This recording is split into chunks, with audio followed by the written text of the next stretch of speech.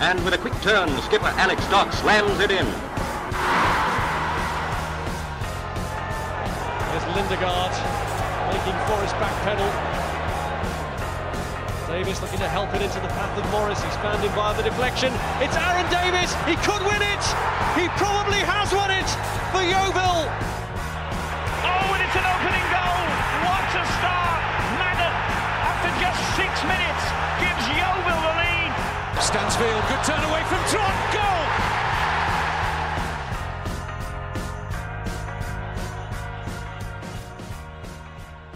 Hello and welcome to another celebratory edition of the GloversPast from the GloversCast, and we are looking back on the 10-year anniversary of that incredible 2012-13 promotion winning season. And today I am joined by one of the defensive giants, a stalwart, a rock at the back from that season. Our guest today played over 50 times across all competitions in that season, scored 5 goals, and of course helped us lift that League One playoff trophy final at Wembley. I'm delighted to welcome Byron Webster to the GloversCast. Byron, how are you, sir? Very good. Yourself? Yeah, I'm really good. Thank you so much for taking time out to chat to me, and also a big shout out to your media man at Bromley, Josh, for helping make this happen as well. Let's get stuck into this then. I'm going to start by asking you the same question I've asked loads of people. Can you believe it's been 10 years since that season happened? No, it's crazy, isn't it? It's flown by. A lot has changed in football, not just at Yeovil, but everyone else's career of where they've gone, what's happened. I still feel young. It's not until I look at my children now, and my daughter's becoming a teenager. My little boy now is nearly 10. So yeah, that's where you realise you're getting older. If I take you back to the start of that season, if I'm right in thinking you were still under contract at Northampton, but a deal was arranged for you to leave there and come to Yeovil and work with Gary Johnson, who you'd had for a short time at Northampton. How did that all kind of come about? How did he sell Yeovil Town to you?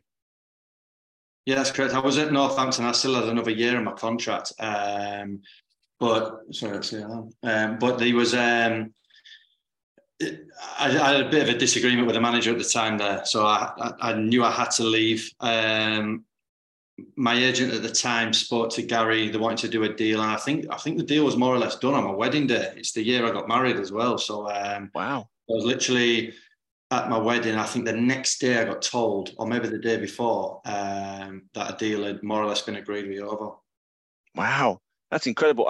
Looking at it, it was actually announced on the same day as we announced Marek Steck as well. It seemed to me that Gary was putting a lot of effort into just mould a brand new side after joining midway through, and you were a key part of that.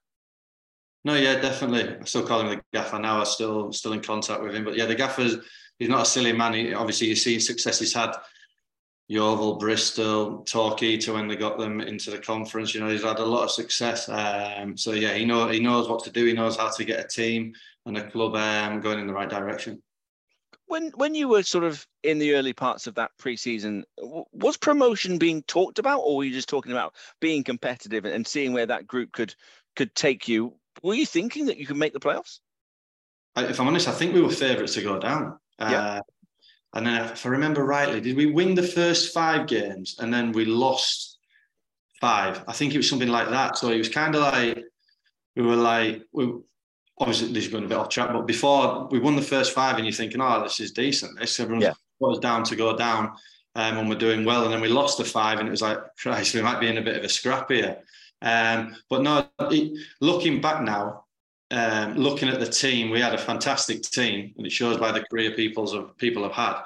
But we were just a good group of lads. We got on so well. Yeovil, obviously, it's out on its own there. There's not much to do. So I think that helped us bonding as a team because we spent a lot of time together. We enjoyed each other's company. We went for coffee, for food, nights out, whatever it was. And I do believe that helped. It also helped as well that we got Paddy and he kept scoring. So that does help quite a lot. I was looking back through some old clippings and stuff that I've kept from it. Do you remember the team photo where you all had your tops off because we didn't have a sponsor? Yeah, I do. That was the gaffer's idea again, just to drum up a bit of publicity, really, and to get a sponsor as well. But also, I think because like Yeovil is on its own in the country, there's not many places around it. And I think it was to get Yeovil on the map as such, and it did get us quite a bit of publicity. But But then obviously at the end of the season, we were happy that the football did the talking, and what people weren't really talking about was being topless in the team photo. Which of the lads were having to scramble in a few extra crunches on the morning of the photo shoot, just to make sure? Marek did a few, but no, we're all a lot younger there, so our bodies weren't too bad, so it was all right. You are right. I was looking back at the fixture list. We start off weirdly with a League Cup game against Colchester before the league starts. It was a very odd situation. But that first few games, I was just looking at the lineup. It was before Dan Burn joined us, of course, but it was Steck in goal, Aileen McAllister, yourself, and Richard Hines, a unit that would just become so uniform throughout that whole season. How was it playing alongside just the same 5 or 6 lads week in, week out? I think every footballer will agree that once you get a consistent side and you know who you're playing with, how they play, it does help. Usually the teams that along the spine of the team, so you go your keeper, your centre-halves, midfielders and strikers, if they're more or less stayed the same, teams have a lot of success. But yeah, whether it's fortunate with the gaffer keeping the same team or if it was due to people playing well and he didn't want to change it and there weren't many injuries that year, that definitely helped us. Am I right in thinking you were around about 25 at the time, give or take? Yeah, it will have been, So you had 34-year-old Jamie McAllister, been there, done that, hundreds of league games to one side of you. Richard Hines, the other side, 32, been there, done that, hundreds of games. You were in such experienced company. I know you weren't necessarily a young player and you'd played lots of football, but how was it having those two been there and done that characters around you? Yeah, they were fantastic. Players like them don't get enough recognition, really. Obviously, in that season, Paddy scored all the goals and got all the plaudits, and rightly so, because he was on fire. But James Hayter was in that team as well, who I think Paddy would agree helped him a lot. The senior players, their experience and knowledge of the game, when to time waste, when to kill a game off, just things like that, which is so simple. But if you're a young, naive player, you don't even know that. But, we had the gaffer, we had Terry, we had Darren off the pitch, who helped us, Terry bringing his defensive experience to our unit. So it was just a good group and a good mix of players and staff that brought success to Yeovil. I was looking through the fixture list and you were absolutely spot on what you say. We got out like an absolute, like right out of the boxes quick, but then we go on that run. I think it ends up being 6 or 7 games in a row. That whole season was just such a roller coaster because there was a spell later on that we'll get to where actually you go on and win 8 games in a row. Was it important that the experienced head sort of guided everyone through the ups and downs? Yeah, but looking back, I don't even think that was the case. The gaffer was the gaffer, losing his shit off there. But I think it just brought us all together. And I think because we were young and we had the senior players, and I think the younger players, or counting myself in that, we didn't overthink the situation. We were favourite to go down. So there was no pressure. I do believe that season, Yeovil, there was no pressure on us. Even when we got to the playoffs, we weren't expected to do anything. So we went into that season and, the losing bit, it was tough, but you're never going to lose every game in a season. So we knew it would change. And the good thing with the gaffer, Terry and Daz, they believed in what they were doing. So a lot of managers they'll swap and change everything and try and come up with a new formula. They believed in what we were doing, what the Yeovil wanted to do as a team, as a club, and they stuck by it. And fair play to them, because it does, especially in football nowadays, the clubs are easy to get rid of managers and change everything. And the club stuck with the gaffer and we stuck with the gaffer, and it came to fruition and we had a successful year. We did indeed. Let's talk about the introduction of Dan Burn, sort of midway through that little early rocky patch. He comes in on loan from Fulham at the time. I mean, we'll probably go on and talk about what he's gone on to achieve in the game. That debut against Preston, he scores an own goal and then gets one at the right end. You were alongside Richard Hines, and then suddenly you've got this 19-year-old lad fresh out of a massive club like Fulham. Did you have to change the way you went about things? You were essentially the elder statesman of the centre-back duo at times. Yeah, no, I've never changed my game for anyone really, other than a manager if he asked me to do something. But I've always been a gobby get. I always like to lead. So in that scenario, no. But Dan, a fellow Northerner, a great lad, great lad, came in, settled in straight away, and it wasn't there was no egos at Yeovil, so it wasn't a hard group to come in and settle into. So yeah, he fit in straight away. And yet again, I'll go back to it. I think as a young lad, he had no pressure, nothing to prove. He just come in and enjoy your football. And because you're working with lads who are on the same level as you, just want to play football and enjoy it, it worked out positively. One thing I always remember about seeing you and Dan together was that little routine you used to have when we had a free kick. You used to stand in front of the keeper and drive him absolutely bonkers. How close did you get to getting a walloping off an opposition goalie? The keepers laughed about it, to be fair. They were like, they found the funny side of it. It was the referees that never got the humour of it. They were always like, you're going to be offside. Yeah, we know. We're not stupid. We know. It was just mind games. Literally mind games. And then... we'd stand there, we'd try and block his view. Listen, it's not going to make any difference, but we got into a little ritual and we enjoyed messing about on the pitch and trying to get into the opponent's head.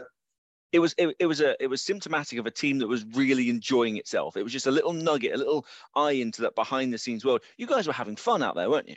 Definitely. I go back to definitely. Even when there were games and you're defending for your life, we used to always look at each other and have a smile and, we'd G each other up and that was part of it. I go back to a defender. If a defender doesn't want to defend, he's got a bit of a problem. I mean, he needs to enjoy that. We defend and we definitely rode our luck a lot of the time. But we knew with the way Paddy was on fire and Hates up there, Sam Foley chipping in with the goals that we definitely get a couple of goals. So we just needed to do our job at the back and keep it down to clean sheets or maximum one goal. Let's talk about the introduction of Paddy then. Comes down, he's barely kicked a ball for Carlisle. Gaffer says, I've got this new lad in coming over from Ireland. His mate Kev's coming along for the ride as well. Was he the injection of a little extra spark that the team needed? I think it was on both sides. I think Paddy needed Yeovil. I think Yeovil needed Paddy at the time. And he came in and he's every striker, isn't it? One comes off their arse, goes in, and then the next to go on and score and score and score. Paddy's everything he hit kept going in. And he just proved in the final, literally, what the hell is he doing trying to kick it with the outside of his foot? That ain't Paddy. But thank God he did, because it nestled in the top corner and, the rest is history, as they say. But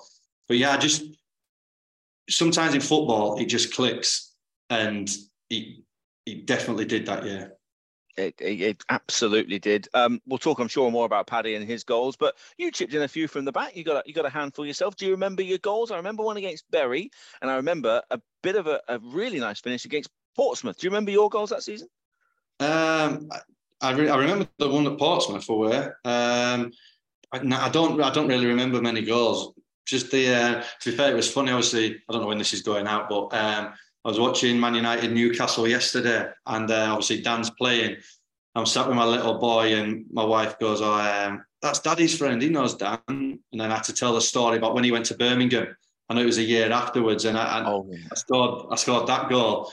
And my wife was telling Henry, my son, how me and Dan nearly came to blows and that. So I remember goals like that. But yeah, that season, I remember the Portsmouth one where the ball went to the back post and headed back across, I think, and I slotted it in. But I can't remember many other goals, if I'm honest.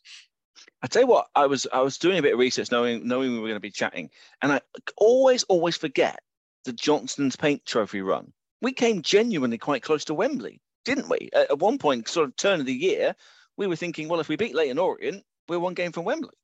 Do you know, I don't even remember it myself. So I can't even tell you. In fact, no, Orient, I do. We played them at home, did we? No, well, no. It was the Southern quarter-final or semi-final, I think, at their place. Paddy couldn't play for some reason. And we conceded like a 97th minute, horrible, scrappy. It was one of the worst 0-0s until the 95th minute or something. And they kind of go through. And I always thought to myself, it's a good job we didn't go through in that JPT, because it could have just, if everyone was thinking about Wembley in February, the idea of Wembley in May might not have happened. Yeah, I don't really remember the painting cup competition. So, but yeah, it's crazy how things like that happen. I've had it with Bromley last season where we were in the playoffs. We get to the FA Trophy and everyone's eyes are on the FA Trophy. It kind of derails things. I don't know if we look at that as an excuse and maybe a reason, but yeah, it possibly could have happened for Yeovil, but it didn't. So that's good news. Well, looking at the fixtures off the back of that exit in the JPT, that's when that ridiculous run of wins really kicks in. 2-0 away at Sheffield United, mid-January-ish. For supporters, a lot of supporters go back to that game at Sheffield United, and that's the day that they always kind of go, I think that's when we started to believe something was happening. Was there a point in that season, maybe during that run, where you kind of thought, actually, hang on here, we're right in this? There will have been, but I'm very rubbish at remembering things. So I can't remember when we thought about it, but I do remember that when the playoffs were decided and we had Sheffield United, and then it was Brentford and Swindon, I think, in the other game. Yep. I remember thinking, if we play Swindon, we're going to lose. We just lost every time that season against them. And from remembering back, not I can remember much, but they battered us. It was always a tough game against them. So and Sheffield United, I just always thought we'd beat them. And Brentford that year, we beat them twice as well in the league. So I do believe in little things like that. And if I was to plan it out, it would have been Sheffield United, because the pressure was all on them again. Even when we lost, didn't we, at Bramall Lane in the first leg, and then obviously won the second one. Ed scored. I can't remember who got the other one, but yeah, it was just written. I knew if we beat Sheffield United, and I knew in the final we'd beat Brentford. That's incredible. It's amazing. It's like you can see the list of questions I have coming up because. Sorry. No. That's what I love, because I remember there was the home game against Swindon mid-March-ish. It was on the telly. They put it on League One. I think it was international break. We lost 2-0. We didn't get close to them. But we were so good against Brentford twice. The Marek Steck Superman save in about the third game of the season. We battered them at home, and then the 2 games against Sheffield United were both brilliant, including away. What I keep coming back to is the caliber of clubs we were going to, sometimes away from home. MK Dons, Brentford, Coventry, Preston, Sheffield United, Doncaster, clubs that are huge in stature, in fan base, in facilities and all the rest of it. You guys must have felt unbeatable at times to be going to these huge establishments and playing them off the park. It is, but it's not just with Yeovil. If you look at clubs nowadays, the little clubs, when they go to the big clubs, unless the big club are properly switched on, teams do underestimate you. And even in the Championship, to start off with, we got a few decent results because teams underestimated us. And yeah, Yeovil in the Championship, we should have been relegated at Christmas. There's no chance we should have been. It's true. We should never have been there or thereabouts in the Championship at all. But it's like Leicester winning the Premier League. That's honestly what I put it down like. Like Yeovil in the Championship is crazy. But yeah, going in the League One promotion season, we did go to clubs, and I do believe they underestimated us. And we had an identity. Whether the fans liked how we played or not, we knew what we were doing. We were well drilled. We knew how to play against teams. In fact, we didn't even worry about teams that much. We just believed in what we were doing. Yeah. And that was the main thing. And that's what I give credit to the gaffer, Terry and Daz, that we were drilled. Looking back at it, it was probably boring because it was over-drilled. We knew what we were doing. But I do believe that set us up in good stead, and teams couldn't deal with it. And yes, that's what it is. But yeah, teams definitely underestimated us. And like I said, they do nowadays. If someone gets promoted to the Premier League and it's a little team, they underestimate them, and that will never change in football. When we did have little blips in the run, maybe that Swindon game, who was it in the dressing room amongst the players that was keeping everybody in check? Was that where your Jamie McAllisters were keeping players sort of together? How were the leaders within the group? Yeah, I'd say it was Macca, really. Yates is a very quiet guy. So yeah, I'd say it was Macca. And the gaffer, whether it's right or wrong, the gaffer he'd come in and lose his shit. And I think he had to do that for him. So he'd do that for him, but it also galvanised us. It'd bring us closer together, because you'd go, stuffing, we'll come together. We'll prove him wrong. And I do believe with Gary Johnson as a manager, you either sink or swim with him. You're either with him or he will not finish right. He will make you mentally stronger. That's massively, because he tells you straight. And as a Northerner, I like that, because I class that as Northerners. We tell things straight how it is. But yeah, I think Macca kept us all close together, but the gaffer coming in and losing his shit also added another dimension where we would go, do you know what, we're going to prove you wrong. It wasn't like stuff the gaffer, we're going against him. It was the other way, where we thought, all right, then you think that, we'll show you. And that arrogance of us as a team, like, we're going to prove you wrong here, gaffer, that helped us. I love hearing that, because it just resonates from what we've seen with Gary, both in his first stint, where obviously he led the team into the Football League, and to the success that he had with you guys as well. We're hurtling towards the end of the season. We're picking up wins, and then there's the win against Crewe, 2 games from the end of the season, seals it all up. We're definitely in the playoffs. I can't remember the last time on the final day of the season we had the luxury of just resting every lad on the away a game at Bury. Did you make the journey up to Bury to see all the leprechauns in the away end and all the rest of it? Did you make that journey? I don't think I did. I don't know if I were. Did I get injured then? And I think I might have been injured before that, and I was getting treatment. So I don't think I went up to Bury. So by that time, we kind of knew we were in the playoffs. And you've kind of already alluded out that you were more than happy to have Sheffield United. How was the feeling of the whole group, though? There was no sense of, we've surprised everybody. It's great to be where we are. There was still that sense to go on and finish the job. Yeah, definitely.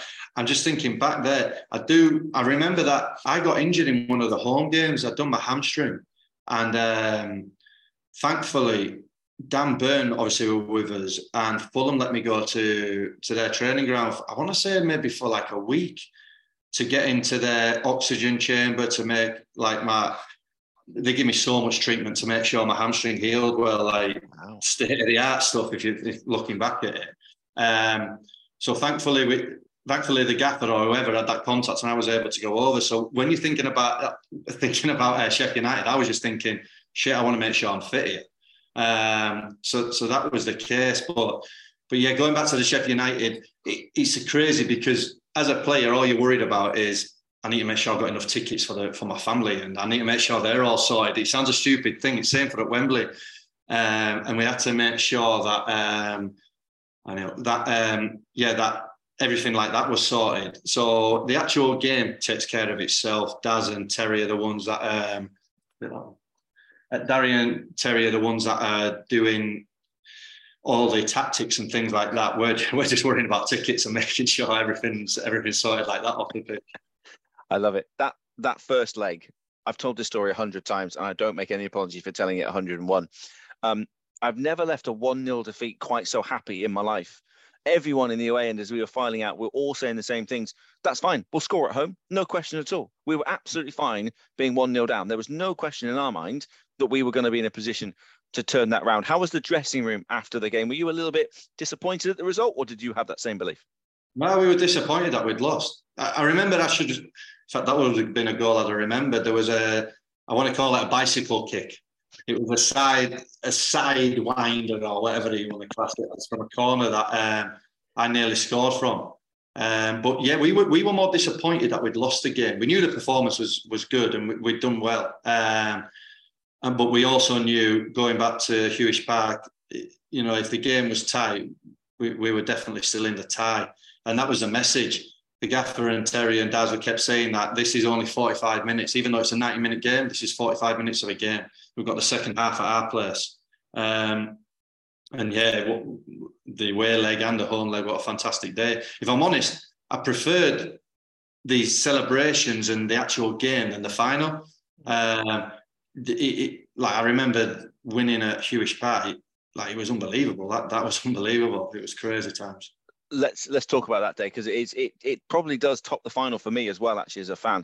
I remember it being roasting hot, ridiculously hot. And it was a really quick turnaround, wasn't it? Did you have to kind of switch on quite quickly? It was like 3 days afterwards, wasn't it?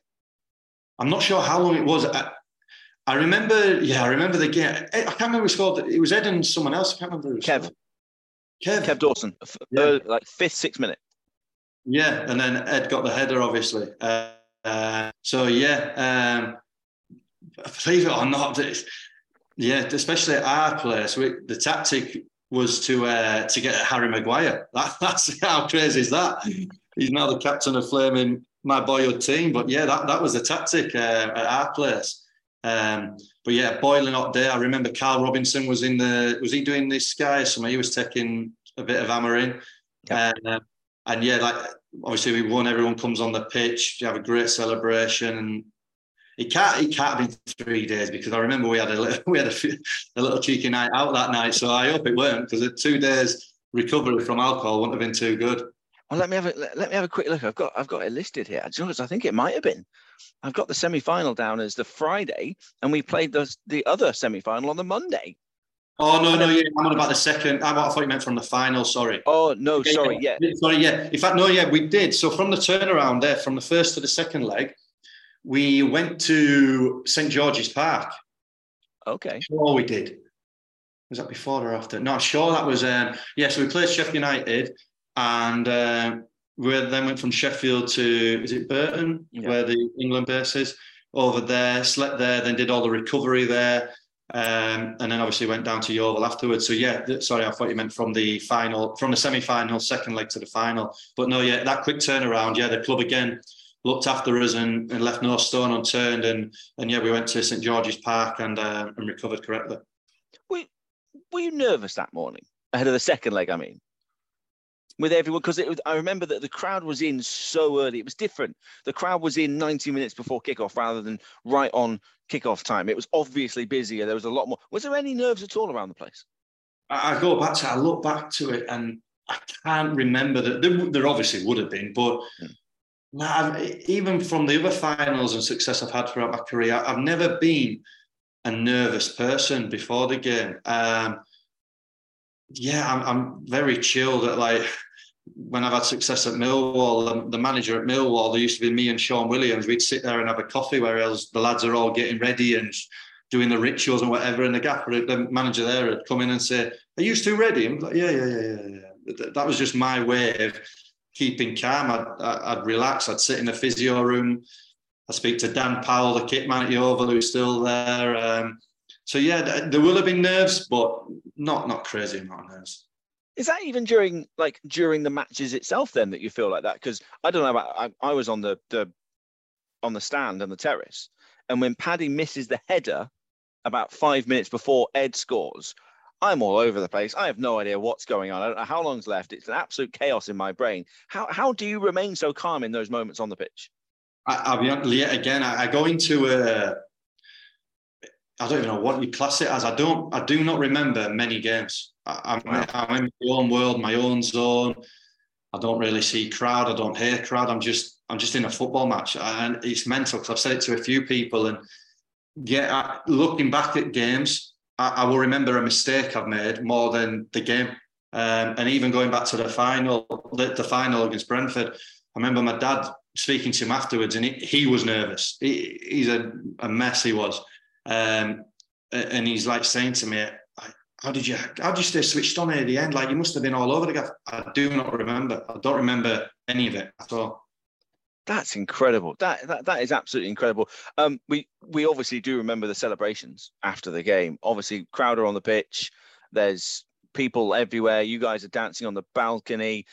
What were those final few minutes from sort of final whistle for about an hour afterwards? What were those scenes like? It was brilliant. Do you know what? The scariest bit was when everyone came on the pitch and they're all on top of you. Like, don't have many phobias, but claustrophobic there. Christ, they're on top of you, and it was one of them things like, wow, this is a bit intense, but in a good way. But yeah, I just remember my daughter at the time would have been, she's been like young, probably 3-4 years old, and he'd gone on the pitch, so I saw them and give them a cuddle, and then we were ushered off the pitch and up onto the balcony bit to see all the fans. But yeah, it was good, wasn't it? It was it was very good. It brought the city together. And yeah, if you were a thief and you wanted to do some robbery, you'd have gone when all the Yeovil was at Wembley. It'd have been a perfect time to do a bit of thieving. So yeah, it brought the city together. It was a fantastic couple of weeks. I've just looked back at the fixture list now. Actually, there was a really long time between the two semi-finals and the final. It was 13 days. Yeah. You were right to point that out. A, did that mean you could properly celebrate? And I mean properly celebrate. But then after you've properly celebrated, do you kind of switch off? Do you dial down and then try and build back up the intensity? Or do you stay at that level for as long as you can? No, it was, we properly celebrated. There's not many places in Yeovil to properly celebrate. So, Stu Housley, who was obviously sadly passed, he was massive at the club for us. What a guy. And he organised for us to go to a pub. So we had I can't remember the name of the pub. It was just a pub where we were in there, the door shut, and it was us. We were all together, and we had a great evening. So we must have had the next day off, because I think there would have been a few sore heads. But I don't think the gaffer let us have many days off. It was just, it was more or less keep everything the same. So same ritual of probably a Wednesday off and things like that. But yeah, the training stayed the same. The intensity probably went up. I remember me and Paddy had a little bit of not a scuffle, but a few words at training. So I count that from when he scored in the final as an assist, because I got him riled up and annoyed him. But yeah, it was all good. It was all good, to be fair. I'm so glad you've mentioned Stu Housley, because he obviously produced the DVD. He was filming behind the scenes and stuff. What was it like behind the scenes? We're always told of this football club, and we see it every single day, that's so tight-knit. Kitman Dan, you've mentioned the physio, obviously. We love Jimmy Healy, the media man here on the GloversPast. We've had him on a number of times. The late, great Stu Housley. It was a team sort of within a team, wasn't it? Yeah, definitely. And it proves by still keeping in contact with them people. So yeah, it was good. Dan Powell, I love him to death, man. I took him. He came on holiday with me 2-3 years. We went to Ibiza. I think he came to Marbella with us. So, you know, it was good. He was a butt of a lot of jokes, Dan, but he took it well and he loved it, I think, because I've been to a number of clubs where it's not close. You know, you have your players and the rest are away. And I've had success at 3 clubs. And I would say that the 3 clubs that are, no matter, Millwall obviously is bigger than Yeovil, but the same people, the same bondness you have with all the people helps with success.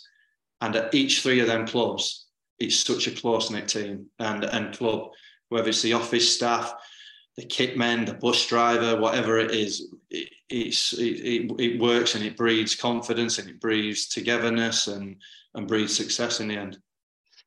Let's talk the final then. Had you played at Wembley before 2013? No. So was there, I mean, there must have been some kind of differences, but it's the fact that the club sorted out that you would do the touristy stuff the day before. You kind of got that out of the system. What were those sort of 24 hours in the build up to the final like? Yeah, so we went away, I want to say maybe either 2 or 3 days before the final. We went to a hotel, then we trained at, I want to say, QPR's training ground. Okay. We then went to another hotel. We trained at Chelsea's training ground. So we got away from Yeovil. We were away and we were in London. And then we obviously stayed at a hotel the night of the game. But yeah, the club were good. I don't know whose idea it was, but even other times when I've been to Wembley, I've told the club that this is a good idea, and I've done it where you go before, you get your photos done, you get your tourist thing done, and then when it comes to the game day, it's business.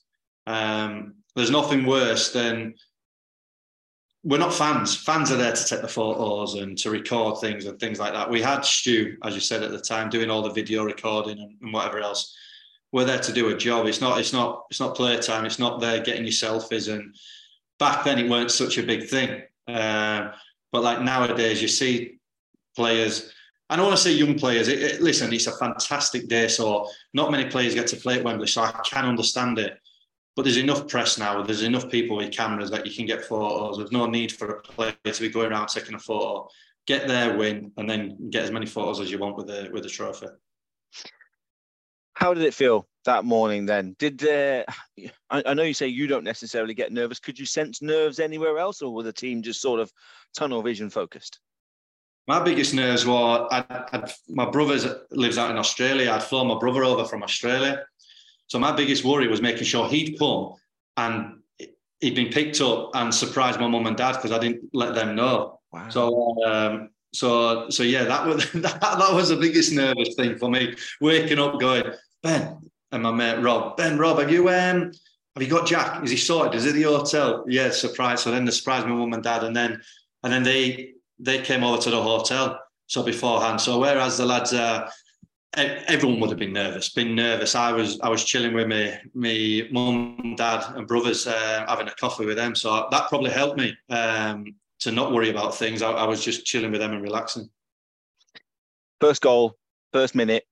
In fact, before we get to the goal, I want to talk about Jamie McAllister getting his nose broke, because that is the sort of thing. First couple of minutes of a game that could knock a side, could knock a defensive unit. How important was it that he stayed on and continued for as long as he could? Massively. That, like I say, that it showed that not just him, but he was fighting with us. He didn't. No one wants to go off at Wembley. Like, that's just not going to happen. And it just showed. Macca's broke his nose. We're on it today. It's do or die. People are going to get knocks, cuts, bruises. We need to win this game. Paddy then scores outside of his right boot. Like you've already said, I've no idea what he's even doing, thinking about trying it, but absolute top bins. Does that take a weight off the team? Can you just feel everyone get into their groove a bit quicker because we've started so well? Definitely. It was, yeah. Because Brentford they turn up the beaters. That's what it was. So yeah, Paddy scoring. It was like, oof.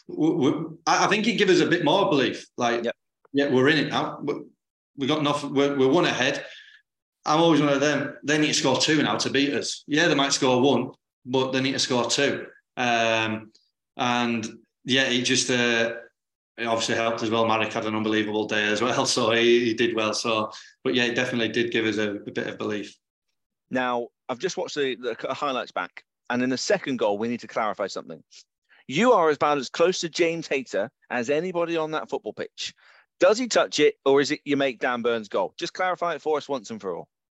If Dan's asking me, I'm saying it's his. But if Hayes is asking me, I'm saying it's his. I think it's Dan's, but I'm not. I couldn't put my house on it. That's very diplomatic of you, Byron. I like it. Right down the middle. I like it. Going in 2-0 up, Gaffer just says, "Same again, lads," or was he trying to make tinkers? Was he trying to change things? Nah, there's no tinkering. If I'm honest, I think it was to keep us all calm. It's another boiling hot day, isn't it? Obviously, Wembley, so the cold towels were thrown about to keep us calm. But I can't remember what we said, but it wouldn't surprise me if the gaffer had gone, you played rubbish there, you're lucky to be winning. He had that thing, that mentality where he'd make you think.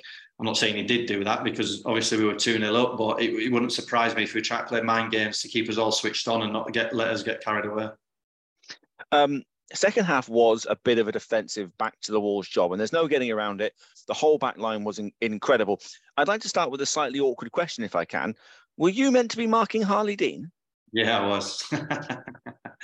Yeah, I was. He lost me. To be fair, on all set plays that game, he lost me a few times, to be fair. So, but yeah, I was. So I'll hold my hands up to that one. I'm glad we can laugh about it now. I was scared to ask that one. Exactly. Did you have a minute to breathe in that second half? Because even just watching the highlights, it is relentless. It is headers, it is blocks, it is you, it is Dan Burn, Lukey Alien's clearing it. Marek Steck pulls off some ridiculous saves. How did you go about it in that second half? Because it was relentless. It's like one of them, like I say, when someone does something well, you look at each other, you give yourself a smile and you say, well done, and we go again. Bit of things, the song Wave After Wave, it was just wave after wave, wave after wave. It was, and he just kept coming. But you get cocky, you get arrogant, you smile about it. Yeah, we stopped that one. Come on, keep coming. Keep like a boxer getting punched in the face. It don't hurt. You're not doing it. And yeah, we kept doing it. And then you see the relief at the end where we just drop to our knees and it's like, yeah, we've done it. No one can ever take that away from me.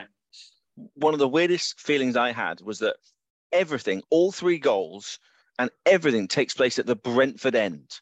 Yeah. And so actually the ball very rarely comes up at our end where the Yeovil fans are all situated. So it's all a million miles away. And I just felt so helpless, for want of a better word. And it was just like we couldn't do anything. We were trying to pull the ball our way. But what was it like just seeing that sea of green? Yeah, it was good. But going back to that's another thing that could have helped us, because sometimes you can feel the nervousness from fans. So if it was the other end and the Yeovil fans are behind us and it's like, do you know what I mean? It could affect us. So all the stars were aligned. It was set up for us. But yeah, the final whistle coming, yeah, I think it was Maddock that just dropped to his knees and then we just go and jump on him and cuddle him. And I think that's the time when you look back and you think, wow, we've actually done it. Like, it's a weird feeling. I can't explain. Like, no one expected us to do it. There was no pressure, no nothing. So when you look back and you think we've done it, like, yeah, we Yeovil are in the Championship. And then it's crazy that you think, Christ, we're going to be playing against the big teams, these teams and that teams. And then you lift the trophy, have a beer, and then you ain't thinking about that for a good couple of days. Well, that was going to be my next question. I'll get there in a second or two. You had your family there. You had your emotional reunion with your brother. Am I right in thinking, and correct me if I'm wrong here, there's a clip on the highlights, if you watch the long version of the highlights, where you're trying to talk to your family, get a cuddle from your kids, and there's a pesky steward being an idiot trying to stop it from happening. What's all that about? Yeah, I just wanted my daughter to come with me on the pitch just to give me a cuddle, and yeah, they don't allow it. So yeah, that's the thing. That steward got a few choice words. You don't need to be a half-decent lip reader to understand. We have heard all sorts of stories. We've had Jamie McAllister on the pod. We've had Joe Edwards on the pod about those post-match celebrations that lasted 4 days. One presumes you were front and centre of all of it. Yeah, there were days. And I think the 2 you've just mentioned were also at the head of it, with me, with Luke, Sam, Gav Williams. It was a good group. There was a time, actually, it did go on for days as well, to be fair. But I've got photos of my brothers and the best mate, 2 of my best mates, actually, on the coach with us back to Yeovil. So literally everyone piled on the coach. But yeah, there's a funny story where my wife was actually pregnant with my son at the time. And we had a scan at Yeovil's hospital. But obviously I'd been on the drink for a few days. And she had to pick me up from the pub to then go to the scan to see this. They're blurry anyway, but my eyes at that time were blurry. And then she dropped me back off at the pub. But yeah, there was a few days of celebration. If I said to you, Angelo Balanta and a bottle of champagne in Wetherspoons, would you know what I would be talking about? A bottle. There wasn't a bottle. There was a couple of bottles of champagne. Yeah, I know exactly what you're on about. Would you like to tell us and reveal anything behind that? Because we've heard a few little rumours about this. So what have you heard? Well, we've heard that Angelo Balanta and a couple of bottles of champagne may have ruined a few Sunday lunches. Oh, no. I don't remember that bit. I remember we were in, I remember the bar at the bottom of the high street. Is it like a... Oh, it may have gone now. Something like that. Possibly. It's been a while for me too, Byron, I'll be honest. I remember, and was it after the final? It must have been after the final, because was the final a Sunday? Yes. Yeah, so there's nothing open on at Yeovil on a Sunday. So we ended up in this bar, and Angelo, kept buying... it weren't champagne, come on. It's like a bottle of sparkling wine or whatever it was. But he bought a lot of them. And I want to say it was a band or something was up on the stage and they were just getting drenched. They were like getting drenched. He was spraying it all over the place. But it was good fun. Good fun. I love it. I absolutely love it. You've kind of touched on it already, but it's hard not to notice that you have been successful at Wembley a couple of times since. You were successful with Millwall and then most recently with Bromley in that incredible FA Trophy final last year. How do you recall how do you use that experience of 2013 to guide yourself and those around you? I've been there and done it. I know how to do this. Yeah, it's hard to, because for players who haven't played there, it is a big day. It's a big day anyway, but it's a big day. It's Wembley. And the stadium's massive. It's just everything is 100 times bigger and better. So to help other players, I can talk as much as I want, but it probably doesn't help. But me being there helps me, if that makes sense. So I'm more comfortable, or whatever the word is. So yeah, but I don't know if it does help the other lads, but yeah, they when I speak about it, they just say, "Oh yeah, you played at Wembley a few times, have you?" So that's the comment I get. So yeah, but hopefully I just try and put the lads at ease. Are you a memorabilia keeper? Do you get things framed? Do you pack them away in a little box? Do you give them to your parents? Where's the medals and the shirts and things? Yeah, no, my shirt and medals are up in one of my rooms in my house, so they're framed. But the rest of the stuff, like my tracksuits and in fact, I have a what's it called, like a cabinet which has like every time I've been to Wembley, I've got the champagne bottle, all the DVDs and the programs are in a box in my garage. So yeah, I do keep a lot of things. Amazing. We should touch on that championship year, because I remember, you've already touched on it, but I remember writing a bit of a preview for a magazine or something pre-season, and I said, technically, we should be the first team to finish 25th in the championship. We should be that far ahead. But we did have the most remarkable experience. We know how it ended. It ended sadly. What are some of your memories from that incredible year, fighting against some of the very biggest clubs in the country? Yeah, like I said, go back to, I'm not very good with my memory, but I remember Forest at home. You scored in that one. And Ed scored an unbelievable goal as well that day. Leicester away, where Schmeichel came up the, I was going to swear then, and they drew, didn't they? Watford away, where I scored as well. That was a good day, 3-0. Burnley, I remember both Burnley games actually, where we had Sam Johnson come in on loan and he broke his finger in the warm-up. And then at our place, I'm sure Danny Ings scored a good goal and then dived as well and got a penalty. We had a couple of them. We had Adam Lafondra for Reading as well, chuck himself over unnecessarily. Yeah. There was a couple of them. There was, yeah. I think it did. Reading away as well. I don't know if it was at Millwall. I got sent off maybe at one of them, but then I got rescinded. So yeah, that was the game where we ended with 9 men against Reading, because you got sent off. Joe Rawls got sent off, and then Kiefer got sent off in like the 93rd minute, but we still held on for a 1-0. It was remarkable.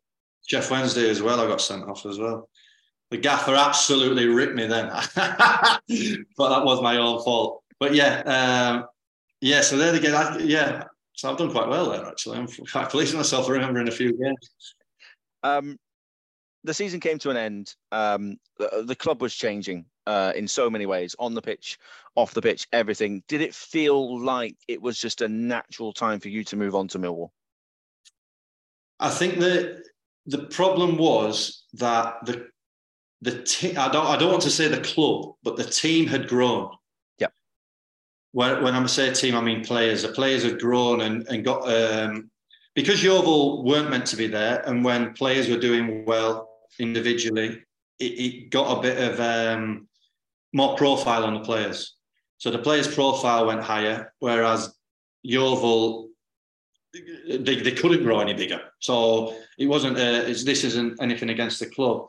So when lads' contracts are up and negotiations are happening, there was just no way it was feasible for players to stay, in a nutshell. Yes, it came down to cash, but it also came down to players had now had a profile where championship clubs wanted them or whatever it was. So yeah, the success of Yeovil obviously didn't help with keeping players. I don't know how to say that. No, and you weren't the only one, and there isn't a single Yeovil fan that begrudges Ed's move to Millwall, Luke's move to Bristol, and what he's gone on to achieve. It's just, we all kind of felt like it was just going to be a natural end of an era. There was actually a little loan spell back in League One from Millwall. It was a tricky time, wasn't it? At the wrong end of the wrong division. It was tricky, wasn't it? It was, yeah. Like you said, it all changed. So it was tough. But still, it was good to go see faces and to try and give my all for a club that is close to my heart. So yeah, it was. But football evolves, football changes, and it's crazy. The only thing that stays the same is the fans. You know, the fans are the only people that stay with the club, and it's not just players, backroom staff. You know, everything changes. So owners, whatever it is. So yeah, it was changing. It's disappointing how things have gone for Yeovil, but you know, football is up and downs, and I'm sure they'll be back in the league not so long. Let's begin to wrap this up, and I'll give you a bit of a chance. If I can wave a magic wand, I can pick you up and I can put you back into any single point of that 2012-13 season. Where would you go and why? To the semi-final at home against Sheffield United. Just the whole day, the whole game, and the after the celebrations was just, it was special. Obviously, winning at Wembley is good, but it's a big stadium. You're close to your fans, but you're not close to them. We were close to them. That was proper day. I've seen Hewish Park like that a handful of times, maybe since tops when we've had Man United in the cups and stuff, where it's properly bouncing. There's just a buzz about the whole place, and if you could bottle it, you'd sell it and make a fortune. Yeah, definitely. Listen, we're coming to the end of this chat here, Byron. Thank you so much for taking the time to chat to me on a Monday afternoon. You are still hot in the midst of a playoff charge. By the time this goes out, I genuinely hope that you and Bromley are in the playoffs in the National League. We always like to finish these chats on the GloversPast by simply giving our guests the chance to say a few words to Yeovil fans who will be looking back on the chats that we're having and probably going back to YouTube and finding the videos over and over again. What would you like to say to Yeovil fans who were with us at that time? No, thank you very much for your support, for how you made me feel welcome, my family feel welcome, and for the good times. You know, no matter what's happening in the world or what's happening with Yeovil or whoever at the minute, no one can ever take the memories away from us. And yeah, it was great to be part of it with so many good people and so many smiley faces. Perfect. Byron Webster, thank you so much for your time this afternoon. Thank you very much, buddy. And with a quick turn, skipper Alex Dock slams it in. There's Lindegaard making Forrest backpedal. Davis looking to help it into the path of Morris. He's found him via the deflection. It's Aaron Davis. He could win it. He probably has won it for Yeovil. Oh, and it's an opening goal.